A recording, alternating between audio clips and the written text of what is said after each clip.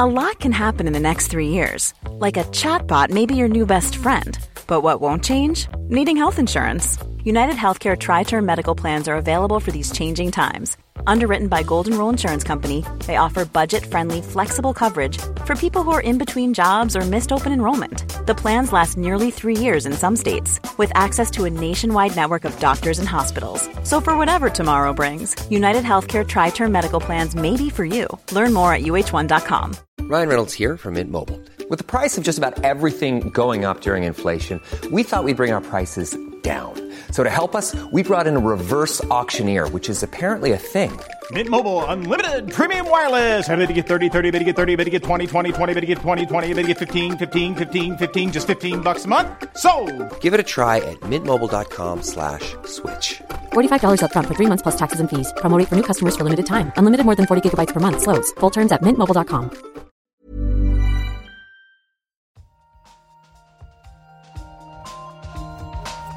An experiment. We don't know yet. Why is light so fast? Like, it sounds so simple. They had no idea. But now the data speaks. I find this not only refreshing, but at some level astounding. Nature. Welcome back to the Nature Podcast. This week we'll be hearing about pain, how to cool with crystals, and learning about the human impact on Mount Kilimanjaro. I'm Shamini Bundell. And I'm Benjamin Thompson.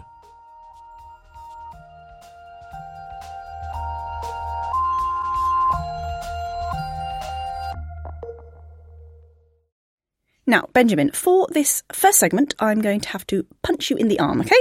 Well, two things. No and what? Well, I'm sorry, but I've done this interview on pain, and, this is the only way I could think of to lead into it. You ready? Well, hang on. Alternative suggestion. Rather than giving me a whack, why don't you carefully introduce the topic you're about to talk about, and then maybe let an interviewee explain the science? Oh, do you think that'd be better? Yes, I do. Oh, okay, I'll do that then. So there's a feature in this week's Nature about how there could be different pain pathways in males and females, with various studies that have looked at certain types of pain in both humans and rodents. The journalist who wrote and researched the feature is Amber Dance, so I called her up and asked her whether people experience pain differently depending on their biological sex. The thing is, pain is subjective. If I punch you in the arm and you punch me in the arm, we have no idea who hurts more, If we had to rate it on a scale of 1 to 10 and I said my pain is a 2 and you said yours is a 3, well, what does that mean? There does seem to be indications that women are more sensitive to pain, but the scientists I spoke with said, that's not really the interesting question. The interesting question is what is happening under the skin to create pain conditions. And that they're finding is, in some cases, not all, but some cases, quite different between the sexes. And that's what has real implications for treatment and clinical studies. Okay, so let's say I'm fighting with my younger brother. Not that I'd ever do that. But I hit him, he hits me, we both go, ow. We could actually be having different physical responses to that pain. Right. I suspect being, punched in the arm by a sibling is probably going to use the same pathways. A lot of the scientists that I talk to, what they're working on is issues more of chronic pain or when you have pain caused by damage or problems with the nervous system that interprets pain.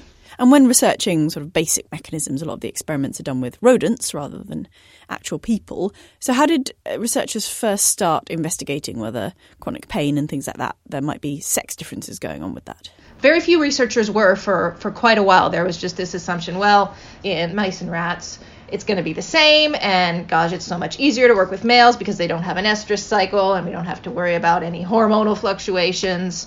So let's just look at males and assume it's the same.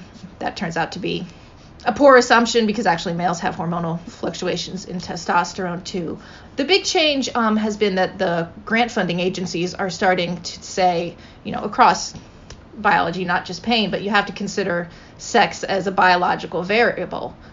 And so that has kind of pushed more scientists to go, all right, I'll check in females. And sometimes they go, wait, it's different. And I guess if you're talking about medicine and testing things that you want to use on humans, that could be a big problem, right? So the implication is, let's say you go and do all your drug development in male rodents, and then you go and do a clinical trial in half men, half women. If the drug only works in the men and it doesn't work in the women, and you just go and average all your results, you'll say, well, that drug's not very good. Let's not continue with it. So it's entirely possible that there have been pain drugs that have been considered failed in clinical trials in the past that might have worked for a subset of the sexes in those trials. But to come back to the main question, how can such a basic thing as pain be so different? Surely we all have the same nerves and receptors and brains to some extent. What is the difference going on between sexes there? Pain is closely tied with the immune system.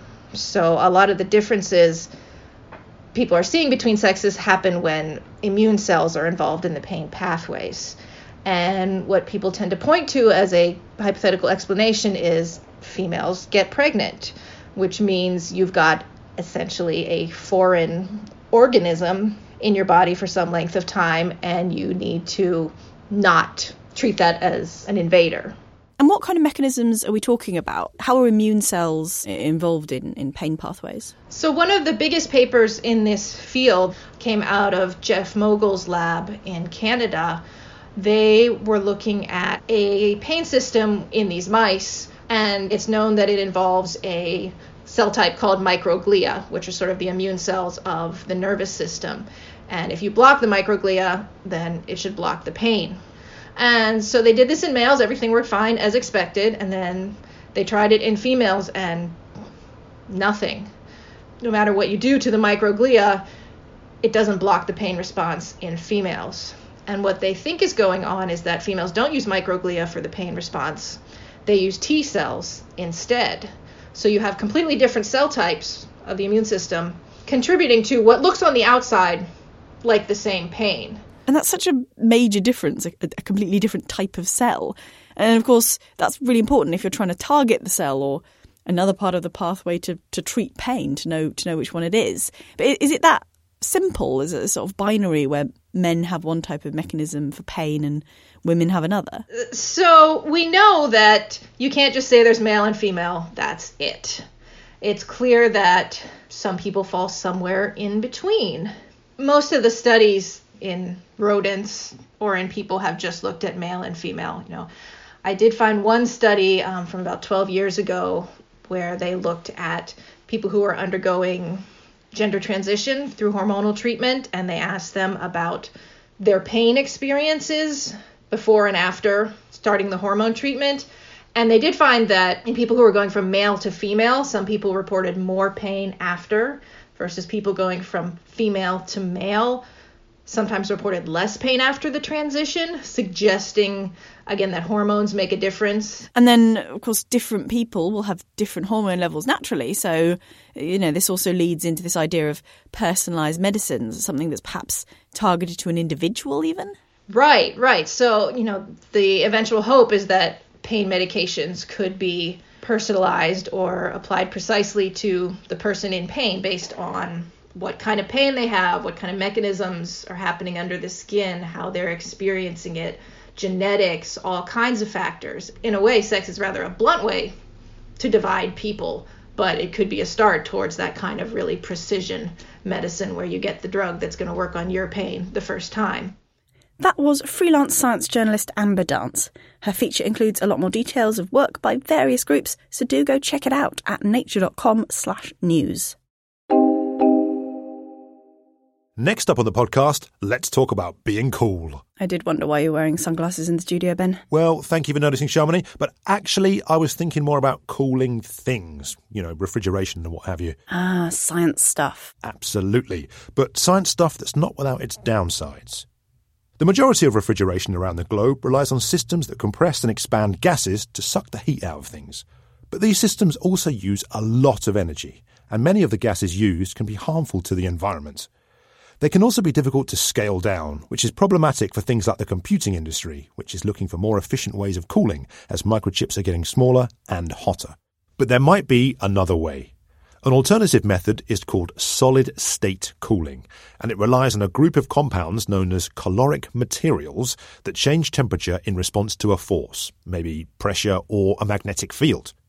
This week in Nature, a team of researchers have published a paper that extends the list of caloric materials by focusing on compounds called plastic crystals. They argue that these materials could be a shoo-in for future refrigeration technologies. So, what are these materials and how do they work?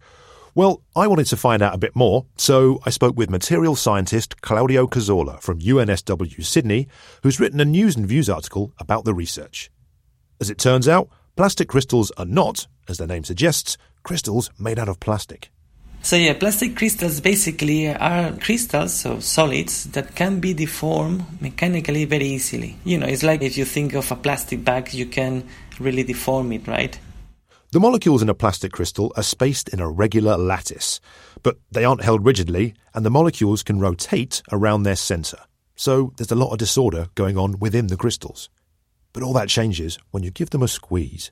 When you apply a pressure, what you do is stop those molecular rotations, right?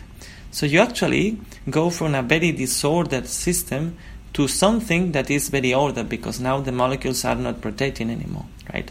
So because of that change in the state of disorder, you can get some kind of transfer of heat. As the molecules become more ordered and the rotation stops, the crystal heats up.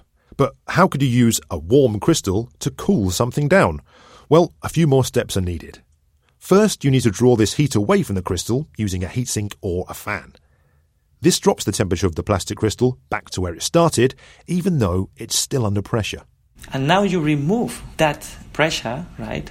If you do that carefully, your system will cool down. So it cools down below the initial temperature from what we have started our cycle. So by putting into contact that cool system with something that we want to cool down, like for instance it can be a CPU in a computer, we can extract heat from that hot source. This is broadly how the fridge in your kitchen works too, but instead of using a crystal, your fridge uses a cycle of compressing and expanding a gas. An international team of researchers wanted to explore the potential of plastic crystal cooling. They looked at the performance of a variety of plastic crystals, measuring the change in molecular disorder under pressure and the cooling performance. For example, they have found one crystal that showed a temperature change of around 50 Kelvin when squeezed. And that surprised Claudio. The numbers that they have got for that particular change of state on plastic crystals are very, very large. So they are practically one order of magnitude larger than what we are used to find out in other crystals. Claudio says that plastic crystals like these could be a good alternative to gas cooling in the future. They only require a small amount of pressure and function at near room temperature, while other caloric materials require more extreme conditions to work in. And they have other traits that could be useful too. These materials are not toxic in general because they don't contain heavy metals. Also, on top of that, because plastic crystals are highly deformable, they are especially well suited for being implemented on small devices.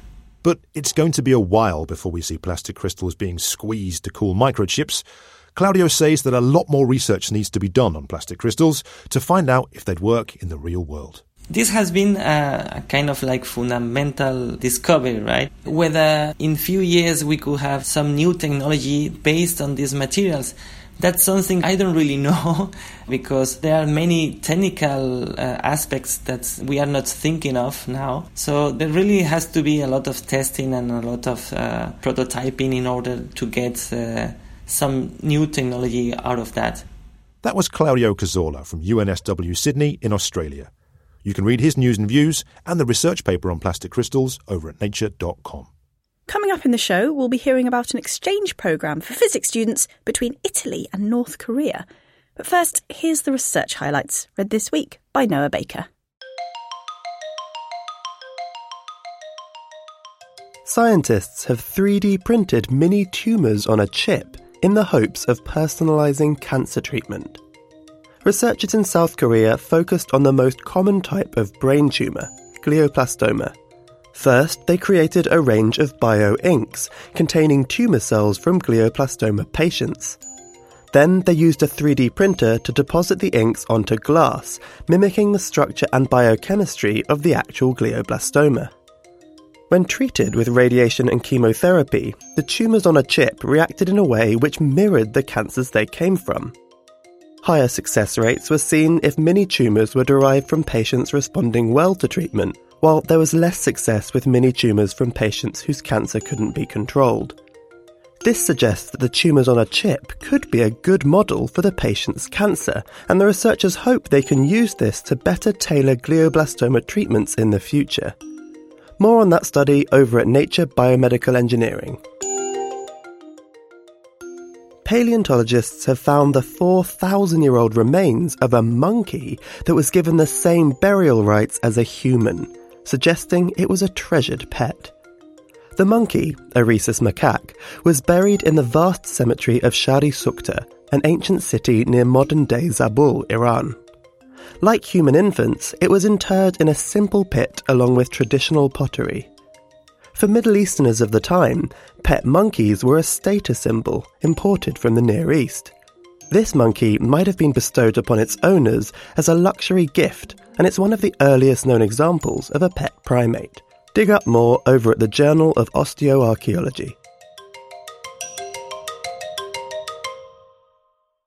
Next up this week, our reporter Nick Howe has been finding out how human activity may be impacting ecosystems on Mount Kilimanjaro. If I asked you to picture a mountain, what would you think of? Maybe the cold and ice of Mount Everest, or the impossibly steep faces of the Matterhorn, perhaps the lava-filled slopes of Mount Doom. Well, not all mountains, fictional or otherwise, are barren of life.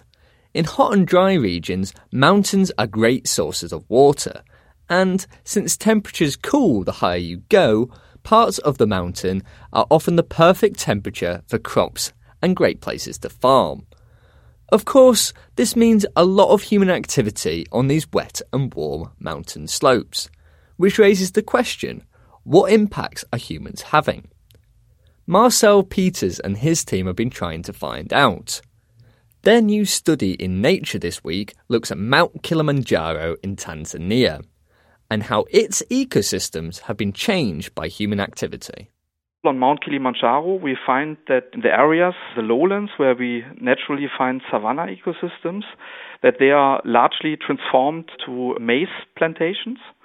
If you go higher on the mountain, you find naturally tropical submontane rainforests, and these ecosystems are increasingly transformed to coffee plantations, for example, to grassland for feeding cattle. The team observed 60 sites across the mountain. Some of these sites had high amounts of human impacts, like farming, and some had none at all. Then they looked at how the plants, animals and bacteria differed between the sites. Using all that information, the team were able to get a picture of how humans may be impacting both biodiversity, the number of plants and animals in an area, and also ecosystem functions, processes like pollination, soil acidity, and carbon dioxide emissions. So if we look at the biodiversity, we found that the strongest effects on both plants and animals were found in the dry lowland ecosystems. And when we look at the ecosystem functions, we find the strongest effects of land use again in the lowland ecosystems, in the dry lowlands, and in the montane forests. So that's in the area where the temperatures are already very low. But there's still a lot of rain, and these two ecosystems where you have a quite harsh climate, they were also the ones which were most affected in terms of ecosystem functions by land use. So humans seem to be impacting different parts of the mountain in different ways, and in the hot, arid lowlands, life is particularly harsh for plants and animals. Usually when things get very hot, the organisms will hide from the heat. But when humans come along and dig up all their hiding places to plant their crops, the biodiversity is left to bake. The ecosystem functions, they again were most affected in the arid lowlands, but also in the cold montane forests near the top of the mountain. These harsher climates are already difficult places for ecosystem functions, but with the addition of humans, the balance could be tipped.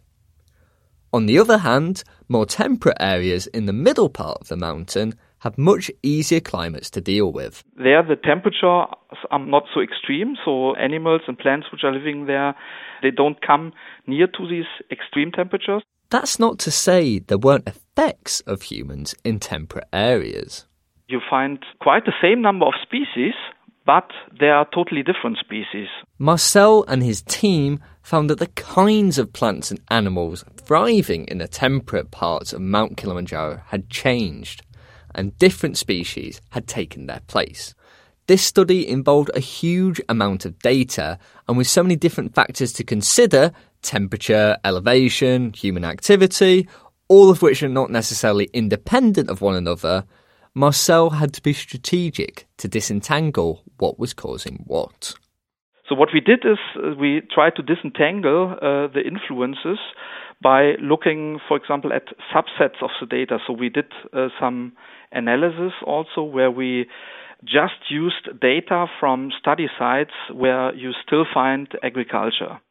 So Marcel split up the data, and by only looking at sites where there's loads of agriculture across the whole elevation of the mountain, and doing the same for when there was no agriculture, he could see whether temperature or humans were causing the impacts. Another factor that helped separate what was causing what is that Kilimanjaro is not like other mountains. Normally, there are the most people near the bottom, and as you move up, there are less and less. Since temperature decreases as you move up a mountain, and so does human population, it's often hard to discern whether it's people or temperature that are causing the observed effects. On Kilimanjaro, there are the most people in the middle of the mountain, so it's a bit easier to see whether temperature or human activity are driving the effects. They found that humans were the driving factor for impacts on ecosystems, but climate modified the effect, making it stronger in certain areas, like the arid lowlands. Altogether, Marcel thinks that the results of this study will be important to understand how best to protect these mountain ecosystems. He also thinks that it helps show how climate and human activity will impact biodiversity in the future. Typically, studies will look at one or the other, but this study was able to look at both. As we don't have a crystal ball to help us predict the effects of climate change, studies like these can help us understand what the impacts might be, as you can use the different temperatures on the mountain as a proxy for future climates, and it could help inform conservation efforts on tropical mountains worldwide. That was Nick Howe talking to Marcel Peters from the University of Würzburg in Germany. You can check out Marcel's paper and an accompanying news and views over at nature.com. Finally, then on this week's show, it's time for the News Chat, and I'm joined here in the studio by Nisha Gaines, Nature's European Bureau Chief. Hi, Nisha. Hi, Ben. Thanks for having me. Well, Nisha, for our first story, let's head back to last Saturday and a fairly big march that went on here in London. Yes, this is something that listeners in the UK will probably know lots about already. There was a march over Brexit, and hundreds of thousands of people descended on London to call for a people's vote. They want another referendum on Brexit, and scientists were there with them. Well, our reporter Holly Else was at the march, and she was asking scientists why EU membership was important for science. Here's what a couple of them had to say. I'm Susan Lee from the Sir William Dunn School of Pathology in Oxford. Europe and movement of scientists is absolutely the core of everything we do in science. I mean, they're the trivial things of funding, but mostly it's about the people and about the fact that our department is more than 3/4 non-Brits, and that's going to get hard. We've had huge issues with recruitment. We've had several people pull out shortly before interviews for jobs from the level of chair down. It's huge issues. My name's Stephen Sargent. I'm a Professor of Astronomy at the Open University, and I am involved in many big European Union projects. It's very, very important for us. Free movement of people, also large research collaborations, international funding. It's so very important. We get so many benefits. So there we go, Nisha, and there are more quotes on similar lines. Yeah, see, this is just a small example of the types of arguments that researchers make against Brexit. The scientific community in the UK and in Europe seem to be overwhelmingly against Brexit. The European Union is a really, really important part of the scientific enterprise because it gives out lots of money to researchers. Collaboration is really easy to do because people can move freely across the continent, and that is all threatened by Brexit. And those are a couple of reasons that researchers either want to see Brexit reversed or for it to do as little damage as possible. Well, Nisha, there's a lot of machinations going on in the UK Parliament right now, and politicians are still trying to thresh out how the UK will leave the EU. It seems like we're getting maybe quite close to an end game, but nobody knows what that end game is going to be. The no-deal scenario, where no deal is reached with the European Union, seems, still a very plausible thing that might happen. What do we know that might do to science? Yes, that's right. The no-deal scenario is something that lots of people want to avoid, politicians and scientists included. The reason is because it will probably cause a lot of chaos. It means that Britain would leave the European Union in a very abrupt way and have no trade or migration agreements in place. Now, what will that do for science? It would immediately cut Britain off from certain EU research funding streams. It would disrupt clinical trials, it would disrupt data collection and even the import of lab supplies, which might just get stuck at the border. So those are the reasons that scientists are so keen not to have this no-deal scenario happen. And so many scientists attended this march calling for a people's vote. What might happen next?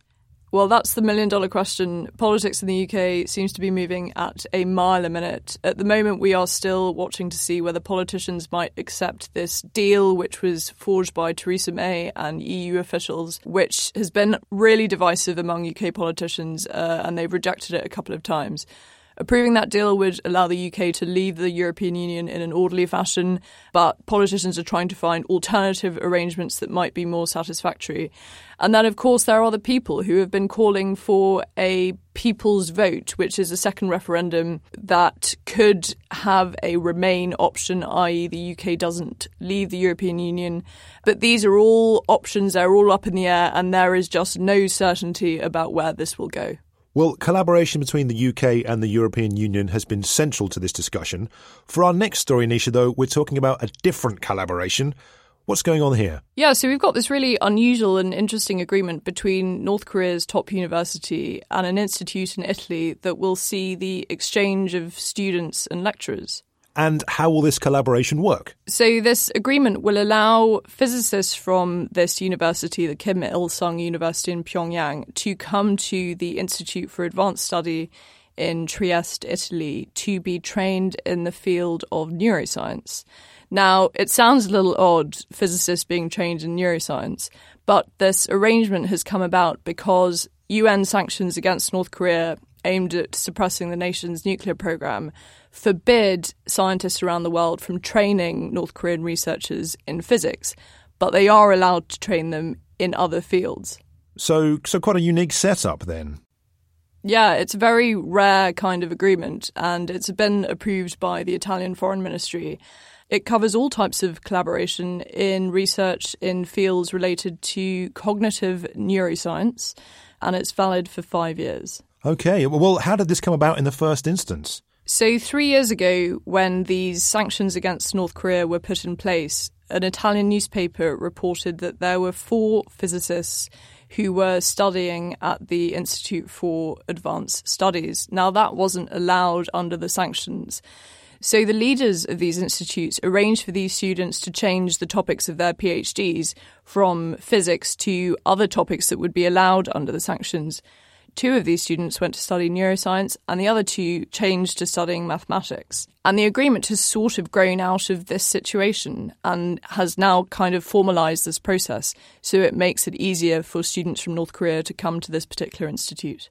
So that's the setup then. What are people involved saying about it? The really interesting thing about this is that the people on both sides of this agreement, those in Italy and those in North Korea, are really excited and they're really happy to be able to make this kind of exchange and to build this expertise for students in North Korea. So the head of the Department of Physics at Kim Il-sung University says that this agreement is totally independent of politics and it's only to do with science and that's the only thing that they're motivated by. And the leaders at the Institute for Advanced Studies say that they're really happy to be able to help these students and that this arrangement has benefits not only for science diplomacy, but also to help others to gain expertise in these fields that they wouldn't otherwise be able to have. It seems like good news there then, but what about sort of movement in the other direction? Are Italian scientists going to be going to North Korea anytime soon? Yes, that is allowed by the agreement. And in fact, some researchers from Italy have already gone to North Korea, and this agreement will make it much easier for that to happen. Great stuff. Well, thank you for joining me, Nisha. Listeners, head over to nature.com/news for more on these stories. That's all for this week's show, but if you have enjoyed this podcast, why not tell your friends about it? Tell your dog about it. Just tell everyone about it. In the meantime, we'll be back next week with more from the wide world of science. I'm Shamini Bundell. And I'm Benjamin Thompson. See you next time.